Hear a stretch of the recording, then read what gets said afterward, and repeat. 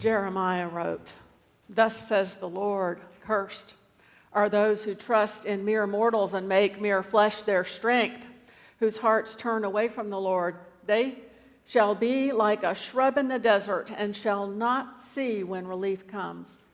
They shall live in the parched places of the wilderness in an uninhabited salt land. But blessed are those who trust in the Lord, whose trust is the Lord. They shall be like a tree planted by water, sending out its roots by the stream. It shall not fear when the heat comes, and the leaves shall stay green. In the year of drought, it is not anxious, and it does not cease to bear fruit." Exile was their new normal. Exile was their new normal. They were long past the point of being able to pivot their way out of it. I don't know about you, I'm so sick of hearing that word pivot. Anybody else? The nation of Judah has fallen. It has become prey for those who were more powerful than it. And Jeremiah says the reason for this is they have counted on human power rather than trusting in and leaning on the arm of the Lord. They have run after personal wealth. They have trusted their investments and their savings plans. Now their money is worthless. They had become a nation of extreme gaps: health gaps, wealth gaps, education gaps, housing gaps, fueled by a chasm of injustice and greed. And the more uncertain the times had become, the more greedy and faithless they had become. They were seeking personal power instead of relying on God's power.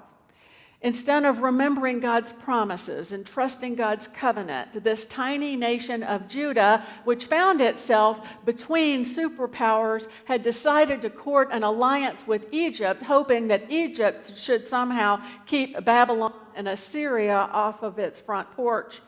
But it had backfired, and Babylon has destroyed Judah. Their businesses, their marketplaces, their entertainment venues, their homes, their vineyards, everything has been just burned to rubble. Nothing is left. Nothing. And exile is the new normal. Now, Jeremiah says, it's not just the poor who are suffering anymore, we're all suffering. And the question is, in the midst of the chaos and the suffering, how are we going to live? I think it's a good question for our own time. In the midst of chaos and suffering, how are we going to live? And I don't need to list all the ways our society is melting down. The news feed will tell you that each and every day, all day long. But I can name a few things, right? We're engaged in some global battles. We are battling for water, we're battling for land, we're battling for minerals, we are battling for power. Mass migrations of people are seeking safety, opportunity, survival. There is human suffering everywhere. There are daily outbreaks right here in front of us of rudeness like we haven't seen in a long time. Cruelty, violence, fueled by, it seems like there's this seething anger, seething fear and mistrust. I was a little nervous going on airport. I've just heard so many stories about people breaking out in fistfights, but all was fine. More uncertain things become, the more attracted we become to the false prophets. We start looking for solutions, assurances, something we can hang our trust on. We look for a surefire portfolio for retirement. And there are plenty of people willing to put on a seminar promising that they have all the answers that will secure our futures for us. We seek out the neighborhood development that somehow promises safety and security and that our values will always go up. There are seminars and degrees that promise to leverage us into the position of power that will allow us to be the ones calling the shots. There's the next church growth movement and theory always before us. We look at military power, we look to technological innovations, social status, economic achievement. All of these things are temptations that we face as ultimate sources of security and personal meaning. But every single one of those things and anything we can possibly create can be destroyed in an instant.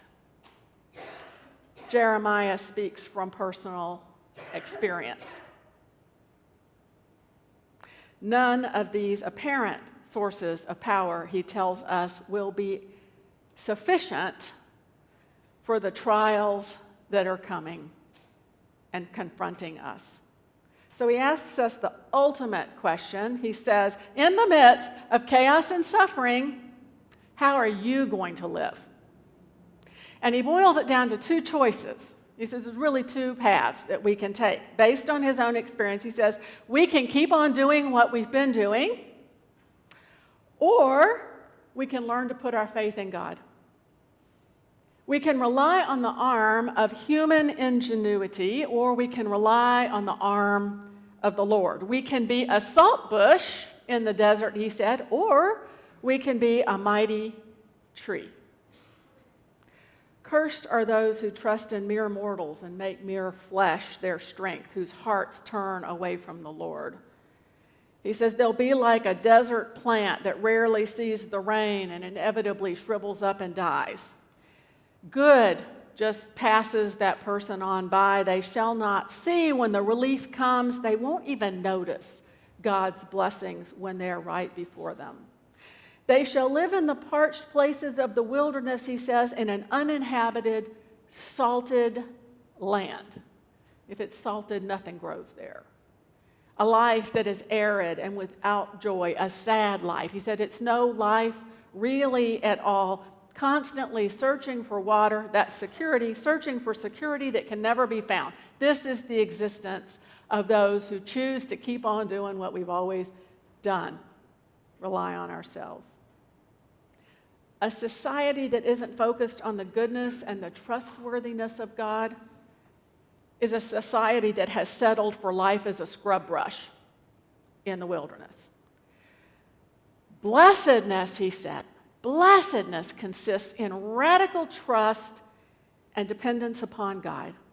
Blessed, he says, are those who trust in the Lord, whose trust is the Lord. They shall be like a tree planted by water, whose roots go down into the stream bed. It shall not fear when the heat comes. It isn't going to be stressed out or anxious when there is a drought. It shall stay green, and it will never cease to bear fruit. We can live life like it's a desperate struggle, or we can live as if we're rooted by living waters. That's the choice. Even though we're all going to be tested and tried. Even though both the faithful and the faithless, both will undergo drought together, he said, trusting in the Lord will look like blessedness.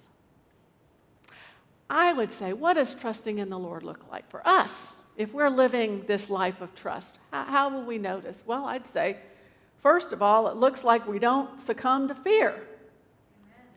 Everything tells us, we should be afraid, but all of the messengers of God in the Bible, every angel that ever showed up, every time Jesus showed up, the first words out of their mouths were, "Be not afraid, fear not." Do not succumb to the message of fear. Don't let it get a hold of you. You have the power to say no to it. You can turn off the news. You don't have to listen to every single word ever put out there. Be generous.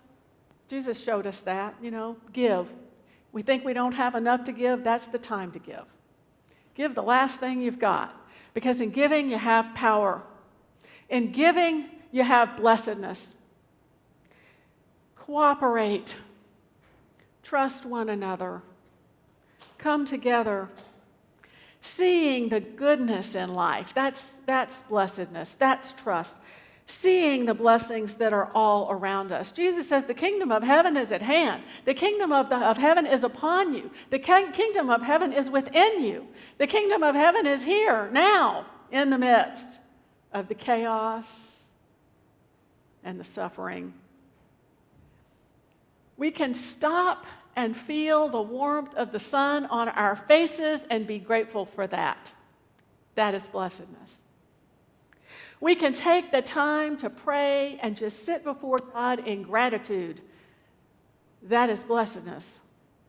We can notice the birds and the butterflies and the snowflakes. We can make a pot of soup and we can share a bowl of it with a neighbor.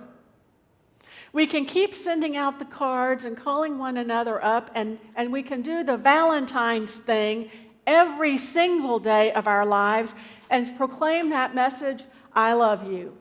God loves you. Right? We're in this together. You are blessed. You are appreciated. You are gifted. You are graced. That is a message we need every day of the year. We can live the blessed, trusting life in God by not getting too worked up about politics or politicians. Okay, it's important, but we are not going to rise and fall on what these people are doing any given day of the year. We can live our lives with grace. We can make friends with people at all socioeconomic levels. We can go out of our way to put ourselves in places where we are likely to meet people who are not just like we are. We can practice kindness. We can choose not to curse the person who makes us angry. We cannot take our own powers too seriously. Yes, it's good to save. Yes, it's good to live within our means. Yes, it's good to have some investments if we can do that. Yes, it's good. All of these things are nice to have, and nobody's saying we shouldn't have them, but we also shouldn't hang our hats on them, or our futures, or our destinies, because it can all disintegrate. Focus on God's kingdom all around us. Live as Jesus lived before us. Trust in the Lord even when the rain does not come. A radical trust in God is at the heart of the conversion experience that St. Augustine had. It was at the heart of the Epiphany moment for Martin Luther at the start of the Reformation. A radical trust in God was at the heart of faith for John Calvin, another reformer, who agreed that the true knowledge of God ultimately consisted of trust in and reverence for God as, he said it, the fountain of every good. I say it all the time. God is good. God is good. God is full of blessing and goodness and grace. The way forward for us is to rest in faith upon the arm of the Lord. Our life is like a green tree planted by a river, drawing constantly on a permanent source of water, of goodness, of life, alive, fruitful. Both of us, the mortal, those who trust in the mere mortals and those who trust in the Lord, will both suffer drought. The difference is the latter thrive because they send out their roots into the stream that is eternal. Life in the midst of chaos can be good and fruitful, is good and fruitful. Last Sunday, you experienced that. There was a wee bit of chaos. I got a text message on my phone in the morning. It said, the supply preacher didn't show up. There was a slight moment of panic. In some congregations I've known, people would have gotten mad. In some places, people would have gotten angry and walked out. They'd have just given up. They might have called me or sent off mean emails or something to express their displeasure. Could have called up the bishop and complained that things weren't being done right. At the very least, they might have reacted with anger towards the supply pastor who wasn't here and assumed the worst, some flaw in character, but not you. You reacted with grace and assumed the best and your concern was for his welfare. Was he all right? It turns out he had COVID and was extremely sick in bed and kind of out of his head. But then you trusted in God. You stepped up. The Spirit was with you. I have heard so many testimonials since I got back in town about your experience last week, those of you who were present. I heard from Cheryl Bender, our vice president of the congregation, who just a couple of weeks ago was absolutely terrified just to run the congregational meeting. You know, because we go to these meetings. It's one thing when you're in the passenger seat, but it's another thing when you have to drive, right? And all of a sudden, she was going to be in the driver's seat. Well, I'm sure a few weeks ago when she was stressing about the congregational meeting, she had no idea she was going to lead worship. But she stepped up. She trusted in the Lord. You assumed that goodness would prevail and guide you. Then I heard there was an appeal put out for a preacher. 3 of you volunteered. Dan Pressing prevailed. I have heard nothing but testimonials from the congregation, Dan, about the grace of your words and how they marveled at how the Spirit worked through you last week. You were such a blessing. Thank you. It was a special day, you've told me. The Spirit of the Lord was palpable in this place. You have told me, you know, Pastor, it was a real gift from God that we got to experience the chaos and then the trust. In the midst of that, when you chose to trust in the Lord and the arm of the Lord was the thing you leaned upon rather than your own experience, what you have described to me is a state of blessedness. That is what Jeremiah says life can be like in the midst of chaos. Jesus has promised us that he is with us not only to the end of our lives, but to the end of time, a time that never ends. That nothing can take us away from him, and that nothing can take him away from us, and that absolutely no power is great enough to overcome the church. He has promised us that where there are only 2 of us meeting together, he is present to teach and to edify and to strengthen us and to prepare us for all eternity. And so, my friends, this is the life that is before us. Amen.